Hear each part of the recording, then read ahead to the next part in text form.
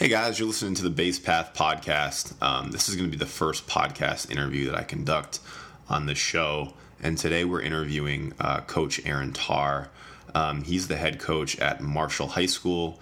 Fun fact, if you watch Remember the Titans, Marshall High School is the school that the Titans of T.C. Williams beat in the championship. Just fun fact of the day. That's kind of irrelevant to our conversation, but Aaron's a really smart, enlightened guy, does some really awesome stuff with the programming for his high school team. You can follow him on Instagram at Coach Tarr GCM. I'll post that in the description. The conversation that we had was awesome. We touched on a lot of baseball stuff and his career path and kind of how that was a winding road, kind of like mine was, but also one of the things that we talk about is really philosophy, because he studied that in college. So I wanted to kind of pick his brain on that. And we talked a lot about, how we come to the decisions and the conclusions that we do about what we believe is true, which has some really interesting, coaching applications, because, when we develop programming, we have to make a decision about what we believe is true in the swing or in the throw or whatever. So really, really interesting stuff. Aaron's also the head of business development at an awesome throwing facility called R&D Baseball that's also located near here as well. So really excited to bring this podcast episode to you, and I hope you enjoy. I'm going to apologize in advance just for the sound quality on my end. This is the first interview I did, so the audio coming from my mic wasn't as good as the audio coming from his mic. I think you can understand 100% of what I said, but at some points it's just not as clean as I would have liked, but we're going to run with it anyway, and I hope you guys enjoy. All right, so I guess let's just kind of start from the beginning. So you obviously started playing baseball at a pretty young age and are from the area. Yep. How'd you get into that? You hear a lot of kids talk about how they started t-ball when they were 5, and I actually didn't do that. I didn't start until I was maybe 8 in organized baseball, because my dad's a very baseball involved guy, but they're also not people that want to press stuff on their kids. So they kind of waited until I wanted to do that, I guess, which didn't happen until I was 8. My grandfather worked for Louisville Slugger for 60 years as a tree surveyor, and my dad, had a tryout with the Pirates when he was, 20 years old or something like that. So I had at least baseball related background, sort of in my blood, I guess. And, that's really why I started playing ball. And then my dad started coaching me after my first year or two playing organized ball, because if you grew up in Northern Virginia in the 80s, it's just not like it is now, where everything is hyper organized and really well resourced. It was kind of very open, and every dad was the coach. There weren't paid coaches. There was none of that kind of thing. So, dads who had time were the ones that did it, not people who were knowledgeable, just guys who could figure out the time to volunteer. Yeah, it sounds like my childhood in Vermont was not hyper organized at all. It still isn't. Right. Yeah. My dad coached me a ton too, so I hear you there. Yeah. Yep. So you ended up you went to Yorktown, right? Yeah, I went to Yorktown, and then I went to Hamilton, and I played. I actually at Yorktown I started playing varsity at the end of my freshman year, but never played as a freshman in a varsity game. Just got on the roster at the end of the season as a call up. And then my sophomore year, I played. I kind of was one of those kids who grew really early, so I was like a 5'11" freshman. So I looked like I was going to be kind of a big kid. So they rotated me in at first base my sophomore year, and then I just never grew, and I ended up being sort of a middle infield, but not particularly good middle infield / pitcher. I probably was actually a better pitcher in high school than I was anything else. but didn't throw hard, just didn't walk guys, and could flip a curveball on whatever count. And then went to Hamilton for 2 years, but I tore my labrum in my throwing shoulder my senior year.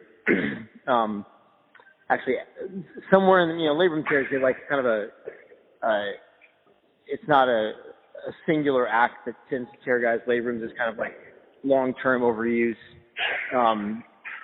And I could feel it get bad at the end of my senior year of high school, in the high school season, and then the Legion season got really bad. And when I got to college, I really had a hard time throwing a ball ever. But I could hit enough that I could still get in the outfield and and play my freshman and sophomore years. But I only ever pitched, I was kind of recruited as a two-way guy, and I was only ever able to pitch 5 or 6 innings. So you said you were at Hamilton for 2 years. Did you I was there transfer for 4. out or? Nope, I was there for okay. 4, but I stopped playing after 2 because then I tore my left shoulder too, and it just got. And then I ended up ultimately having surgery on my left. My right, I still haven't had surgery to repair. After just not playing for long enough, it doesn't cause me any pain. And I can throw kind of a lot now and don't really have a problem, but I'm also always throwing at sub-maximal levels, so it doesn't really matter. Right. You're just not doing any stress to yourself if everything you throw is, at 60%, it doesn't matter. So, right. So I graduated from Hamilton. I just didn't, I gave it up my junior and senior years because at that point, coming back from labrum surgery was a 2-year deal. And, right. you didn't have those years basically, and you didn't want to be a pro baseball player, so right. It is what it is. And even if I had lost 2 years, like let's say I did it after my senior year of high school and I lost 2 years of playing, I wasn't going to come back from that either. Like it was one of those things where I love the game and I enjoyed being a baseball player, but there's other parts of the game that I like a lot more than playing it. So, right. I was just glancing at your LinkedIn, and it says you studied philosophy. Yeah. Yep. So what was the thought behind that? What was your career goals at that time? Did you really think it out, or just I'm gonna go to college because I should, and I'll study whatever? Most guys that were in philosophy, that did study philosophy at Hamilton, were really pre-law. So if you're doing a logic-based philosophical inquiry, then that ends up being the good foundation for going to law school. I did not necessarily do it with that design. I did it because, I started with it saying I'm going to grad school for something, and in the liberal arts education, you're really just there to sort of generally learn and be able to think. And philosophy ended up kind of giving you a lot of opportunities to get into some deeper moral questions and ethical questions that I enjoyed. I liked existentialism. I liked epistemology and kind of the theory of knowledge and how we decide what is true and false, which I actually find has huge applications for the baseball world, which we don't necessarily need to get into. But and you actually, I think, as somebody who teaches what you do and are as interested in the specifics of how things are taught and how people move and that kind of thing, it's speaking to other coaches and understanding why they think something is true or false is actually very interesting. And that's really what philosophy is. So, or at least what I said. So it's really digging into how people come to conclusions, or is it just Okay. How do you decide what is true and what is not true? How do you decide what constitutes knowledge, and what arguments are there in the world that cause people to think, and then how difficult is it to somebody to sort of take their belief system or their paradigm, have that questioned, and then how do you as somebody who's trying to make an argument, and I think you probably go through this a lot with people who are very dogmatic about their belief system, you say well, what do you think about this? And then as you watch their sort of web of belief get questioned and start to unravel a little bit, right. How do people deal with that? and what repercussions does it have for their other beliefs. That's kind of how it works. So that's super interesting. So could you give me like a non-baseball, non-controversial example of like a question that's kind of like grappled with in that way and like conclusion that might be made, or is that a little bit too deep? I'm trying to think. I mean, I think like not to get political here, but regardless of what side of the political sort of fence you're on, right?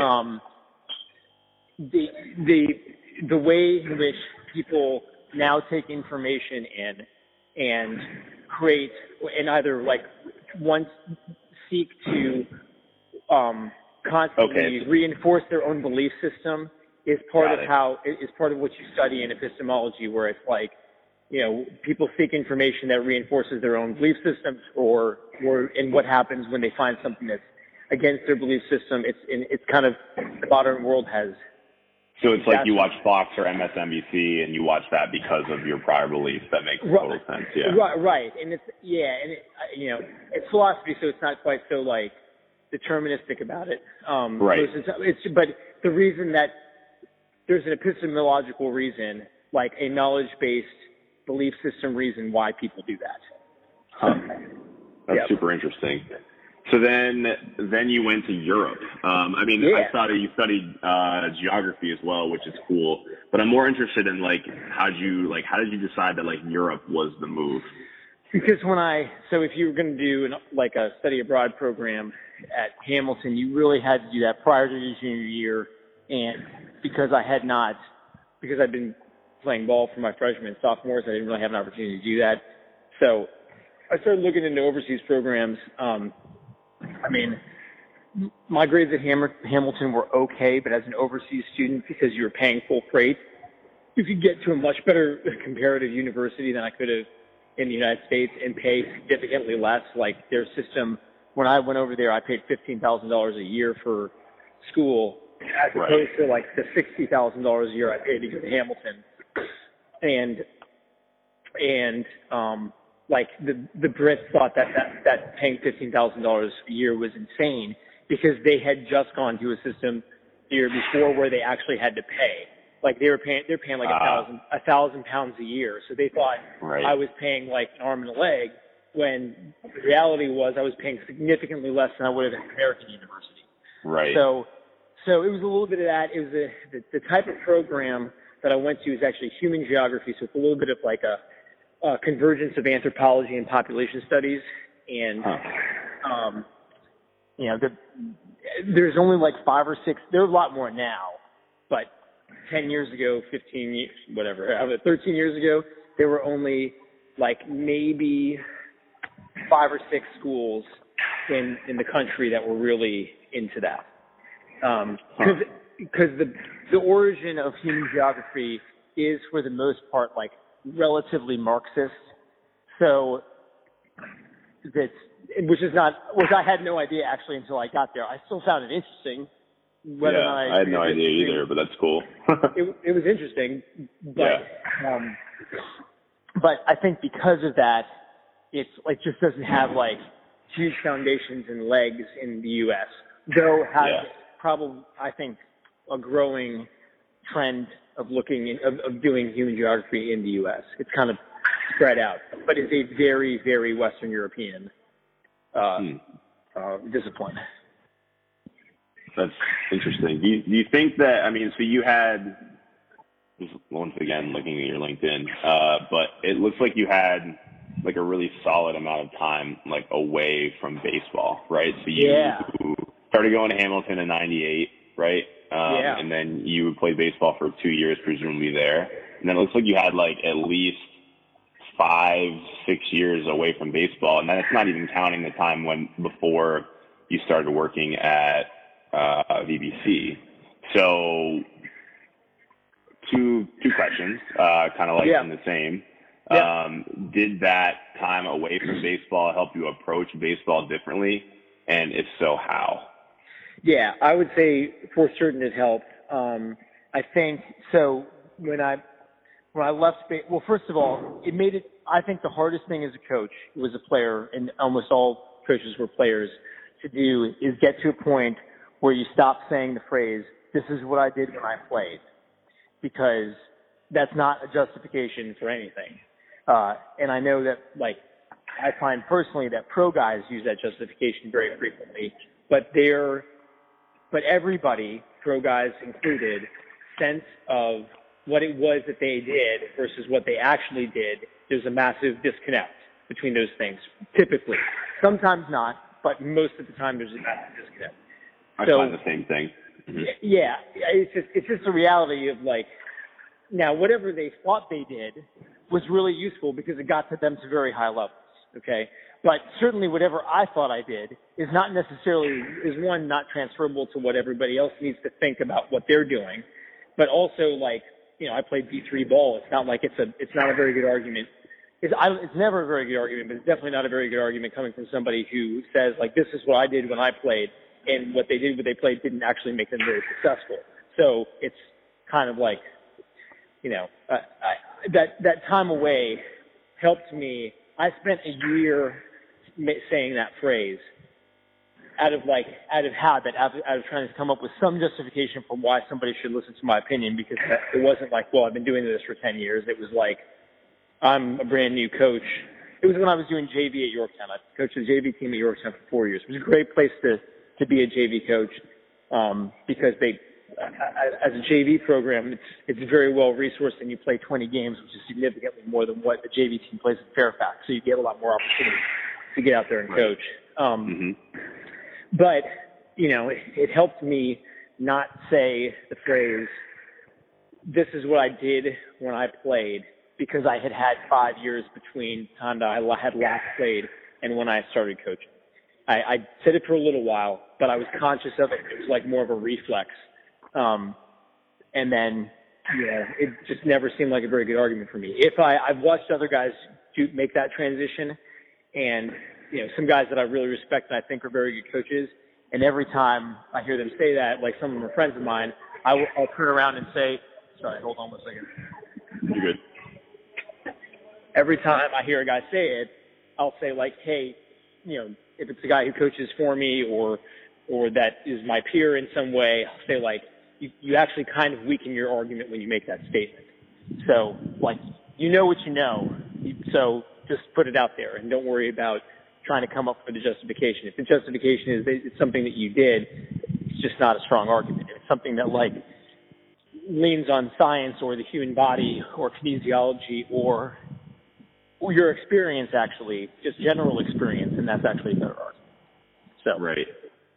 It's interesting because we had a very, very, you and I, we didn't talk about this before, but we had a very similar, like, college playing career. Like, I played 2 years as well, and then I had a surgery, and I just got weeded with, like, a ridiculously hard classes, and I thought I was going to fail. Right. So I stopped playing because I just didn't think I was going to be, like, a pro or anything like that. Right. But I remember the first team that I coached when I first moved down to the area was a 16U team for Bradley Baseball Academy. And I remember it was so long since I'd, like, actually, like, hit, like, in a game or even just, like, front toss or anything like that I, like, was nervous to, like, hit in front of my guys. I was like, I think I'm going to look like crap.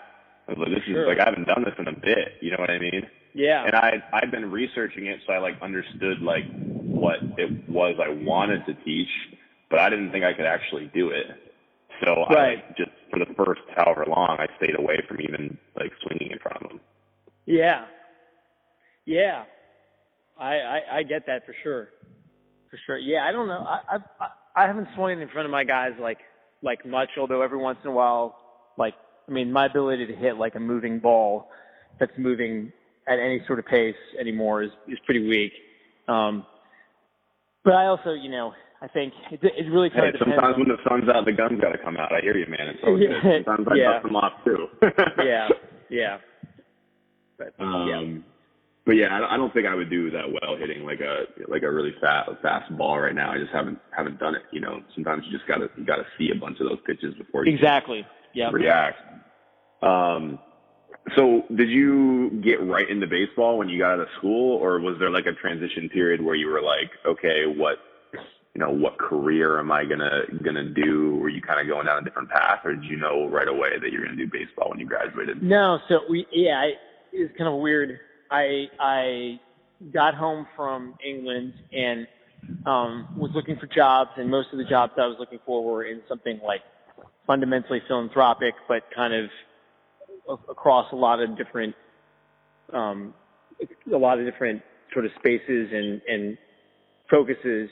And then the athletic director at Yorktown, he's still the athletic director at Yorktown, Mike Rofel, called me in because I had played for him when I was younger, when I was like a 13, 14-year-old kid, and asked me if I'd take the JV coaching job. The guy who was the head coach at Yorktown then was Mike Allen, who was my senior year was his first year as the head coach at Yorktown. It's only been like 6 or 7 years since I graduated from high school, so it was like fundamental. It was still the same set of people. So I did that. I mean, I wasn't really reluctant to do it. I was like, that sounds like a good thing to do. I wasn't really looking to get back into baseball. There wasn't some sort of grand design on that. And I would say probably for about a 3-year period of time, I still didn't have a grand design on that, saying like, I didn't get to year 3 of being a JV coach and say, it's time for me to be a varsity coach. I didn't have that. I didn't have that thing. I wasn't looking for sort of a well-defined career path, or some sort of upward mobility that way until my 4th year at Yorktown, when they kind of let the whole coaching staff go, and then I applied for a couple other varsity jobs and didn't get head coaching jobs, and at sort of lower level programs, and didn't get them, and then applied to be an assistant at Marshall and got hired to work with Joe McDonald, who in my estimation is the best. There's a lot of different types of coaches, as he's the singular best on-field practice, running a team on the day of a practice, day of a game guy that there is. So, and that was not something I was particularly good at. I liked teaching some skills and that kind of thing, but in terms of how to organize everything down to a minute and make sure your practice had the correct pace and make sure you were using the resources correctly and there was no downtime and you were doing the right things and you had everything, progressed correctly. He was the best. He is the best, and that was a really important learning experience for me to work with him. And then I worked as an associate scout for the Rangers for about 3 years, which, associate scouting is like, it's not really a job. It's just like a guy who calls you every once in a while and asks you some questions about the guys in your area. At that point, I get more calls now that I don't do that, about guys in the area than I did at the time. Actually, I get more calls from the Rangers now that I'm not officially their associate scout than I did at the time that I was their associate scout. Oh, that's funny. Because you have to like have been around long enough to know what constitutes something that's actually like special talent. And then to a certain degree, you really have to understand how major league organizations make decisions. And that is like a very varied thing across different organizations. Like they don't all make decisions the same way. So you have to know a lot about each organization, and that just takes experience. And then, because there are guys around here that I'll get a call about, and they'll say like, "Hey, what do you think about this kid?" I'm like, "You do not want that kid." And they're like, "Why? I hear great things. He's going to UVA or he's going to Tech or something like that." And I'm like, "But he's not like. These are the problems, and this is why you don't." It's not your prototypical. You don't want to take him to your bosses because your bosses believe X, Y, and Z, and I know that because you told me they do. And they're like, "Oh yeah, I don't want that if he can't do X, Y, and Z." So, Right. But when I was an associate scout, I sucked at that because I didn't know any of that stuff. And I didn't really know, like, I'd see a kid who hit like 400 in high school and be like, he's got to be a pro guy because he's one of the best hitters around here. And they'd be like, no, because fundamentally he's just not fast enough, not big enough, not strong enough, doesn't have power, doesn't have the body, blah, blah, blah, blah, blah, all that sort of stuff. Yeah, that was one thing that not that I'm like a genius at that stuff, but one thing that I really didn't understand up until like 2 or 3 years ago was like the scalability of players. Like I just was like, oh, well, this person dominates at this level, so right. You know, I was like, well, they should get a shot at the next, and you're like, nah, it doesn't right. quite work that way.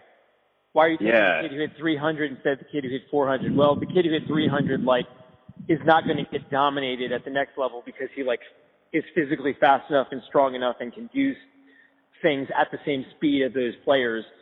This kid, hit 400 but can't move at a faster pace, right? Like that was me. I was the kid that would, at the high school level, I did really, really well, and I couldn't scale.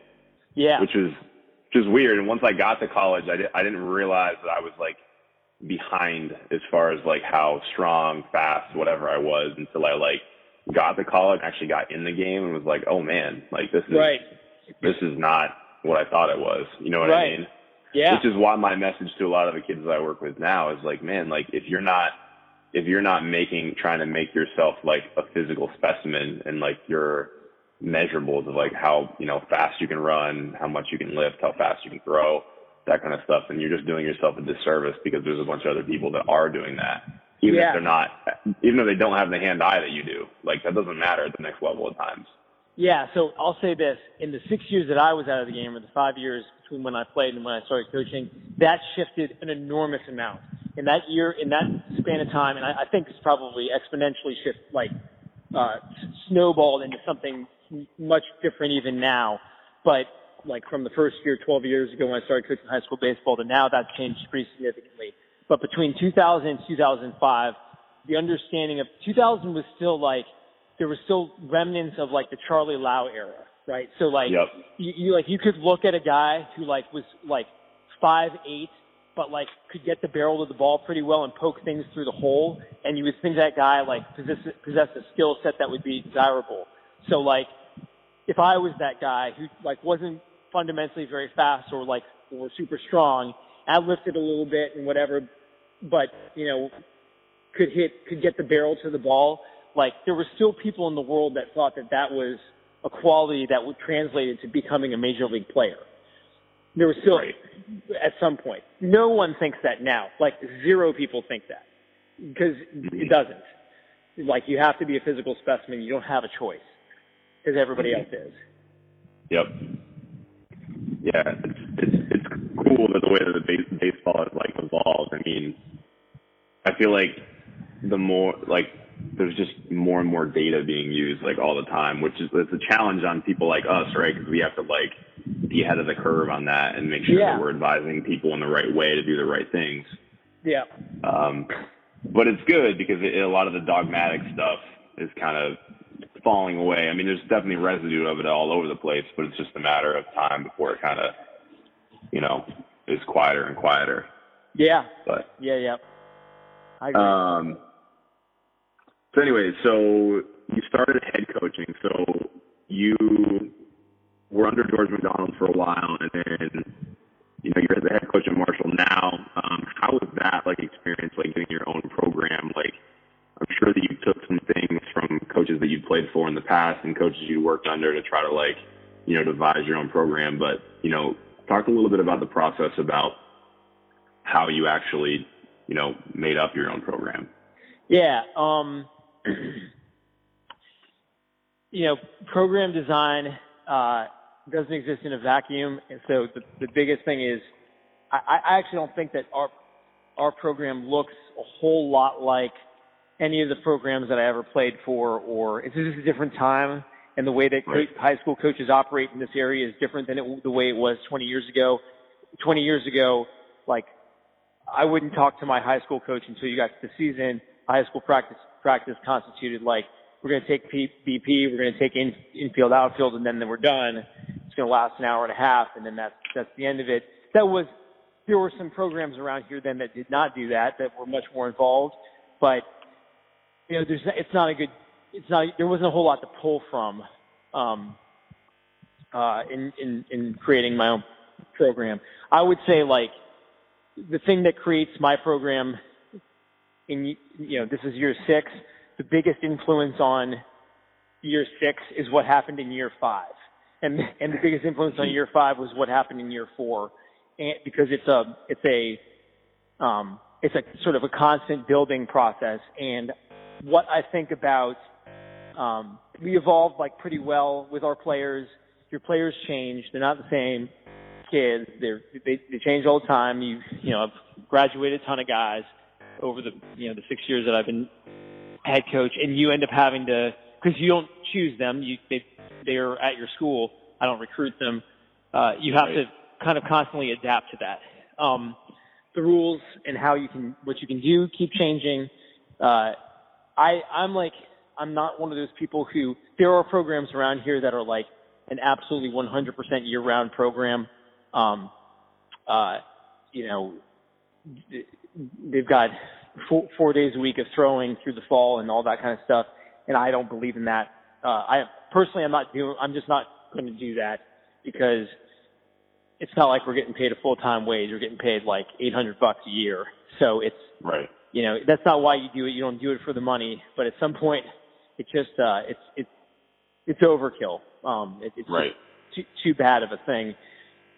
But more importantly, I think playing too much baseball is not great, especially in the way that a high school coach can do stuff with their kids. You only have so many resources. Your practices are going to look relatively the same for like a whole year. If you're just running a year of practices or a team context is a terrible way to do skill work. It stinks. It's not good. Like, as somebody who also exists in the training world, like oftentimes tries to take that training world into a high school baseball team, it doesn't work. Because the reasons the kids are at your program is not because they want to play ball. It's not necessarily because they want to train. So you're only going to get good responses out of the kids who are like hyper committed, and you can try to create that by force, but you don't really have the ability to make that high level of accountability with high school kids if you can't replace them. And I'm not looking to do any of that. I don't really want to replace kids. I don't want to do any of that stuff. Yeah. It's just why the thing is not to constantly, not to take a bunch of kids and say like, oh, you're not committed. Well, you get the hell out of here. We'll find somebody else, or blah, blah, blah. I don't do that. In a training context, the kids who show up to you there's a financial investment obviously on the part of the parents, but the reason they're there is because they've already decided that they're looking for something different. That's not why the kids are there for you for. So you can't, it's like almost impossible to take training concepts and place them into a high school baseball program. I know there are some guys who think that they do that, and I don't mean to disparage anybody who thinks that they do that, but I do not think that the people who think they do that actually do that. I think I don't think that what they're doing is actually training. It's just a different type it's definitely not. It's definitely not applicable in like a public school environment like you have, right? I mean, like if it were like a private school and like you recruited all your guys to be there, and like everyone that was there was like hyper committed, then obviously you could set it up that way. But you didn't even still have the resources that it takes, the amount of time that it takes, like at R&D. I mean I'm here 40 hours a week, and most of the kids that train here are here for 15 or 20 hours a week. It's like it's a big thing for them. I can't mandate for a bunch of high school kids that they be there for 15 to 20 hours a week. Like, and I could, but there's the chances that I get more than like the 4 or 5 kids that are already at R&D to do it is like zero. Like, they're not going to do it. And if you spent that time, you personally, you'd be begging for money on the street corner. I'd be done. Like, I wouldn't. Yeah, I'd be like putting a quarter in your jar when I'm going. Right. Yeah. You know what I mean? Yeah, it'd be killer. Yeah, absolutely. Not possible. Yeah, that's interesting though. It's funny because like a lot of people will ask me to like work with their whole team like at the same time, and just just the mechanics of how to actually get things done. If you put like 12 people in front of me at the same time and everyone's like, hey, teach me the swing, I'm like, I don't even really know what to do either because there's so many people. You know what I mean? Everyone has like little different things that they need to work on. And obviously you can program for like strength training and like learning how to do like basic movement patterns, but like when you actually get down to it, everyone has like little different stuff that they need.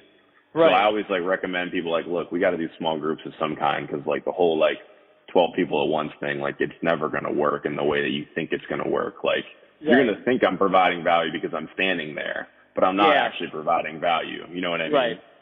Hey, just want to jump in really quick on this point and say that I don't want you guys to hear this and think that I don't work with teams. I do work with teams. I'm just very critical about the way that I work with teams.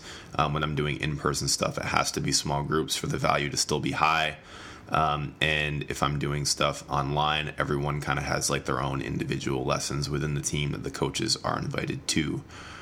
So I just want to take a quick second to clarify that. A lot of people have made a lot of money in baseball and softball by teaching high volume lessons or training or camps or whatever, where they just have like a ton of people at the same time.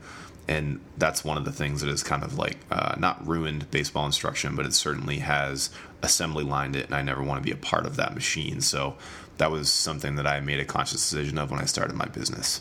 Yeah, so like now take that concept and extrapolate it into a high school baseball program in which you cannot restrict who shows up. So if I have a Green Day practice, I'm going to get anywhere between 7 and 53 kids that show up with and try to do that same stuff.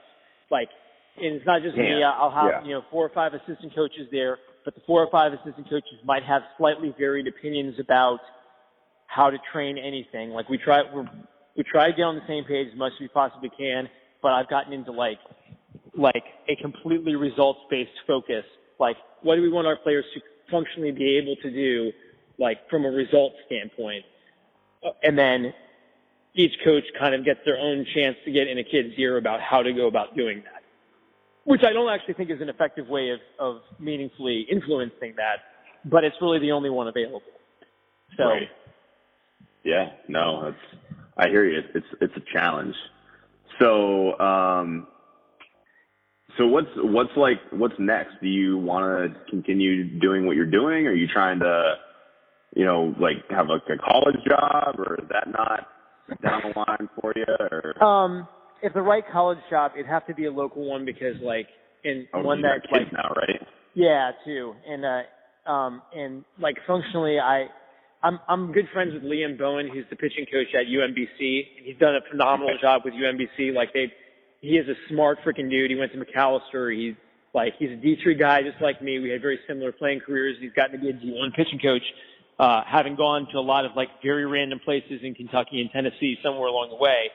And they got to the NCAA tournament last year, and he got a bunch of calls from pretty big schools asking him to be their pitching coach. And I asked him, I was like, why did you take any of them? He's like, I'm willing to accept about 0% of like employment risk in my life. Like I don't want any risk, like 0. At UMBC, we could have a good year, we could have a bad year. They want us to run a program a particular way, which is very easy to do. Like they want our guys to have good grades. They want us to hold our kids accountable, and like from a character standpoint. But if we win or lose, the way they feel like what looks good on the school is just having kids graduate and that kind of thing. So they're not they're not too worried about like winning conference champ. They love it, but he's not losing his job. That's not the end all be all, yeah. Right. Anywhere else, he's like exponentially increasing the amount of risk in that. Right. Yeah, I feel like it's just the business of not getting fired. Like that's all you're like. How do I not get fired? So then he has what a challenge, yeah. Yeah, so then he asks himself the question, like, what do I like about this, or what do I value in coaching? And it's the relationship with the kids. Do I have a great relationship with the kids at UMBC, and are they great kids? Yes. Why are they great kids? Because I recruited them. What is it lacking? Maybe resources compared to like a UVA or a Maryland. Sure, like you get that, but that's 95% of the places that one would coach at would lack resources relative to those programs. So as it applies to me, I would love, I would like to go to an under-resourced Division I program and coach. I think that would be great. And not just because I think that would probably involve less like employment volatility than coaching at like a very well-resourced one, but also because like the magic is in taking under-resourced things and figuring out the puzzle to make that thing work and be as successful as something that had the privilege of resource. Right. I mean, the Brad Stevens magic, right? I mean, if you want to go the basketball route. I mean, like, everyone thinks he's a genius, and he is, and it's because he coached Butler. You know what I mean? Right. Like, I probably have a genius complex, like, somewhere in there, where, like, I love working with kids, but it's more like the drive for me is not necessarily to have people say that I'm a genius, although, like, that would be awesome because I hear you, man. Because that's great. But it is like looking at the puzzle and trying to figure out the answer. You know what I mean? And that is in that whole process of stuff. And I like Marshall is partly that endeavor because we weren't really that successful a program. It's got a really good history, but did not have a very good recent history. So working through that puzzle has been fun for sure. But if there was an opportunity to do a similar thing, I would never go to another high school, like in a million years. It would never happen. But college could be fun. But again, it's a rarity to get that opportunity. So. Yeah, it's interesting. I mean, I toyed with. I mean, I'm nowhere in a position like you are. I was very like outside of baseball for a really long time, and I don't coach a high school or anything like that. But like, I have a bunch of friends that are like coaching college, just like as assistants. And man, like if you want to climb the ladder that way, like being an assistant in college, like that's a really, really hard life. Yeah, it's really hard. My thinking is, and that's probably why I've aged out of that, because and that was where the 5 years out of baseball like nicked me a little bit, because if out of Hamilton, if instead of going to, I lived in Boston for a year too before I went overseas, and instead of making that decision, if I had been like the volunteer assistant at like Mohawk Valley Community College or somewhere around Hamilton. That's how you start it, right? When you're 23 and it doesn't matter functionally, like you don't have any other responsibility, you can like sleep on somebody's couch and work like at a diner and then have enough time to coach and then keep getting better jobs and that kind of thing.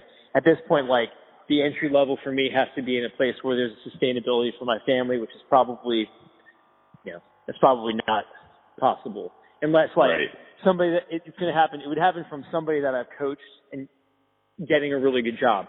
Like somebody that I coached becoming a head coach at, whatever. Somewhere. Some school. Insert anything. Yeah.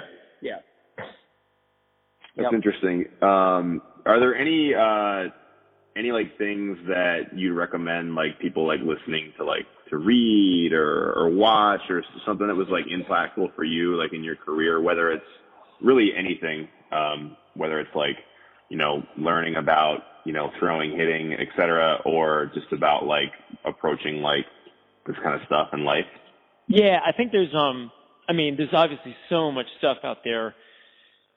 And there's lots of guys whose opinions I appreciate in small doses. And I think, more than anything, I think just reading a lot of different people and trying to process and absorb counter arguments to whatever current argument it is that you like is really important, on everything in life probably, but certainly on hitting mechanics or pitching mechanics or whatever, because, you may feel this way. I definitely do, that like the things that I believed wholeheartedly were true about hitting and pitching 10 years ago, I now believe like wholeheartedly are false. And that, but I think probably in 10 years, I'll look at what I believe now and think the same thing. Like, think that what I now believe in 2018 is false. Like, it's going to evolve in some way. I thought Tom House like ended the conversation, and all Tom House ever did was like begin the conversation. And I didn't see it as the beginning of the conversation, but it was clearly the beginning and not the end, as it relates to pitching. I think that's probably, so it just tells you that it's really important to constantly try to absorb argument, counter argument, everything you can, and not to think about anything too dogmatically. But Eric Cressy for me endures only in the sense that he provides a lot of free content, and that free content is, I think, irrefutable. Actually, I mean, I think we're talking about like basic human movements. That's the area of, the area of irrefutability. So, because there's a lot of coaches that don't spend enough time on that component of it. Like and I'm guilty of that too. Like in the past, however long, like the last year, I've really spent a lot more time like in lessons and training or whatever, like training the basic human movements, and then bring the swing in like later. But it's tough because like people pay you, they're like, I want a hitting lesson. You know what I mean? So it's like, how do you kind of balance that? Yeah. There's one other guy, and this is going to be weird, and I actually don't think that most people will be able to track anything that he's ever said. But Gary Ward, who was the hitting, he's a college baseball Hall of Famer. He was the hitting coach, or he was the head coach at Oklahoma State through the 80s and 70s, 80s, and early 90s, and was like, I think probably qualifies as the first like biomechanically driven hitting guru. If you're not looking at Ted Williams as the first biomechanically driven hitting guru, because his was really just opinions about hitting. But Gary actually like looked very carefully at how the human body moves. Ted Williams just happened to be right about all of it. But Gary Ward, I thought was like an absolute. I had a player who played for him at New Mexico State, and I didn't think he was a crackpot as a person, but I thought his hitting stuff was like way wacky. And then every year that I learned a little bit more, or, things seem to be more scientifically driven, or there seems to be more of like this is really how it is. As things evolve, people are evolving to him and something that he believed in 1981. So it's like, that's interesting to me. Like my opinion on him has shifted dramatically in the last 7 years. So it's so crazy how people can be like not wrong just really, really early. Yeah, you know what I mean? Like people are called crazy, like visionaries are called crazy, and then 30 years later you realize that they were just a visionary and you just weren't even on their level. You know what I mean? Yeah, it's crazy. In his case, he won like 20 of 25 Big 12 championships. Like it's not like there wasn't good evidence to believe that he was right. Just like there was a lot of evidence to believe that Ted Williams was right. But because things looked funny from an aesthetic point of view with Gary Ward's hitting system, it looked very different from what everybody else is. It's like go back to that web of belief thing I was talking about earlier in philosophy and epistemology and how people decide something is true. It was too far outside of that box. It was too far outside of that thing, and it like shook the foundation of the current belief system too much for me to believe that it actually worked. Right? And then I think that most people felt the same way about Gary Ward. Like, why wouldn't anybody, if a guy won 20 of 25 consecutive ACC championships, the guy won 5 of 6 ACC championships. These days, everybody would do what that guy was doing. Everybody. Coastal Carolina won a championship, and everybody wanted to do what they were doing. It only took one, right? So, well, I think it just speaks to the communication now too, just like how quickly things, like it's the internet changed everything, and it's tough though. I mean, like I always try to read things, and this is kind of exactly what you were saying, it's a different way of saying it. I always try to read whatever I'm reading, like an alien walking out of a spaceship who's never had any experience with the subject matter at all. Yeah. Just try to be like as neutral as possible. I mean, obviously you always have biases, and it's like hard to, eliminate those. And I'm not saying I'm able to do that. I don't think anyone is, but trying to like quiet those as much as you can when you're diving in anything is really important. Yeah. All right, one last one, and then we'll call it a day. It has nothing to do. I've listened to a lot of podcasts, and a lot of them always ask the same question to everyone. So, what's your favorite movie and why?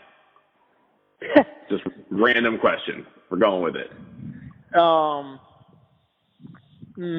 That changes over time too. Like probably the movie that I've seen the most in my life is Aliens. I love space movies. Interesting. I segued that. We didn't communicate that before, guys. We no alien talk before I said aliens. So keep going. Yeah. Oh, nice. Yeah. So So, yeah, it's just Aliens is the best of that series of movies, like, without a doubt, in my opinion. Because I'm not an action movie guy per se, but like that's James Cameron's best stuff. Like it's freaking awesome. Like the whole military scene and then like dropping on, like rolling through these crazy caverns and you know, aliens jumping out of the walls and that kind of thing. That's great. But there's also that like, there's the building on the like that sort of family structure that Sigourney Weaver and the little girl have. That's fundamental to all James Cameron movies. Like everything centers around like a mother-daughter relationship or a father-son relationship or a father-daughter relationship or something like that. But you know, that's in general. I just kind of like space movies, and I think that's the best one. So are you a big Star Wars guy too? Yeah, except I haven't seen any of the new ones. I haven't either. Like any of them, and I love Star Wars, but I haven't seen Star Wars. Is a little bit different though. That's like it's reached. Not that Aliens wasn't a hugely commercial thing, but it was like hugely commercial in 1990, so you're getting to it late. But like that's reached that's not sci-fi. It's another thing where it's like it's a genre unto itself. There's like everything else, and then there's Star Wars. Yeah, I don't know how to classify it either. It's a tough one. Yeah, I don't think it's not a subject matter thing. It's how it exists in like the public consciousness. It's not. It exists on. Got it. So its own thing. You're saying that sci-fi is kind of like it's like a niche almost. It's like its own like little thing. But Star Wars is so mainstream now that it kind of like breaks the definition of sci-fi. It breaks the definition of movies. Like it is. There's nothing has ever been as big as that franchise, right? It is like the largest. Some of the Marvel Comics movies are kind of getting like this too, but it has it's not an action. You know, Star Wars is not an action movie. It's not a sci-fi movie. It's not any of that stuff. Like Aliens is sci-fi. Like The Martian, which I love very much too. Actually, that was the first thing I was going to say. The Matt Damon movie. Again, space movie. NASA, love it. I haven't seen it. I gotta watch that one. That one's great. That one's great because it's like MacGyver in space. Like, okay, biologist gets left on Mars because they think he's dead. He's got to figure out how to live, and so he like, you know, figures out. He takes some potatoes and like cuts the little bits off of them and turns them into seeds, and like figures out a way to, you know, get some water out of the hatch, and so he can grow them. It's cool. It's a good movie, and it's funny. There's some funny bits. It's well paced. I like that one. It's good. Check it out. But anyways, I feel like Star Wars is just its own thing, not because of the content, but because of how people relate to it, and right. how a lot of people relate to it. So. Well, Aliens got 98 on Rotten Tomatoes. It's pretty good in my book. I just looked it up when you were talking about it. It's good. It's the best one of that series, although Alien is really good. Aliens is Aliens is the best, and then it kind of like sucks for a little bit. I mean, that's the way a lot of those work, unfortunately. Yeah. Yep. Did James Cameron do all of those? Is that like his totally? No, it was Ridley Scott started the franchise. It was really Ridley Scott's first huge film with Alien. James Cameron did Aliens. They sent it to two directors after that for the next two installments. One of them was the guy who did Gone Girl and has done like some really fantastic movies since then. But it was his first film, and they kind of screwed him. Hold on, they didn't let him. They didn't give him enough creative license to do a good job with it. I know who. Fincher. Yeah, exactly. He's done great stuff, but he was like right out of film school when he did that, and they he's like obsessive about the movies that he puts out. I mean, he put out Fight Club, Seven, Gone Girl, The Social Network, Zodiac. Yeah, he's done amazing stuff. If he redid that movie now, he'd kill it. It'd be awesome. But at the time, he didn't have enough credibility to be given the amount of license to do a good job with it. And then Prometheus and Alien Covenant are like the two new prequels that Ridley Scott did, and those are both better than 3 and 4, but not that great. They're okay. Yeah. I was listening to a podcast the other day that was talking about if you're like a film nerd, that Fincher's movie Zodiac is like one of the best movies to watch. It's like absurdly long, and sometimes I guess it can be like hard to get through. But how like obsessive he is about like all the things that are around in each scene for like the time frame that it's like shot in is just like absurd. So if you want to nerd out, that's a good one, I guess. Yeah. But all right, man. Well, thank you for penciling me in for some time. I'm going to try to do this more. So I guess stay tuned. And the podcast is called the Base Path Podcast. I'll send you a link when it's up. Great. Good deal, man. All right, man. Thanks again. Thanks again to Coach Aaron Tarr for coming on the podcast. If you're listening to this and you're thinking, I know the perfect person to be interviewed on this podcast, I'd love your feedback. I'd love you to give me an interview recommendation. My email is Kurt, Kurt, @ignitebaseball.org. Looking forward to hearing from you. Until next time, folks.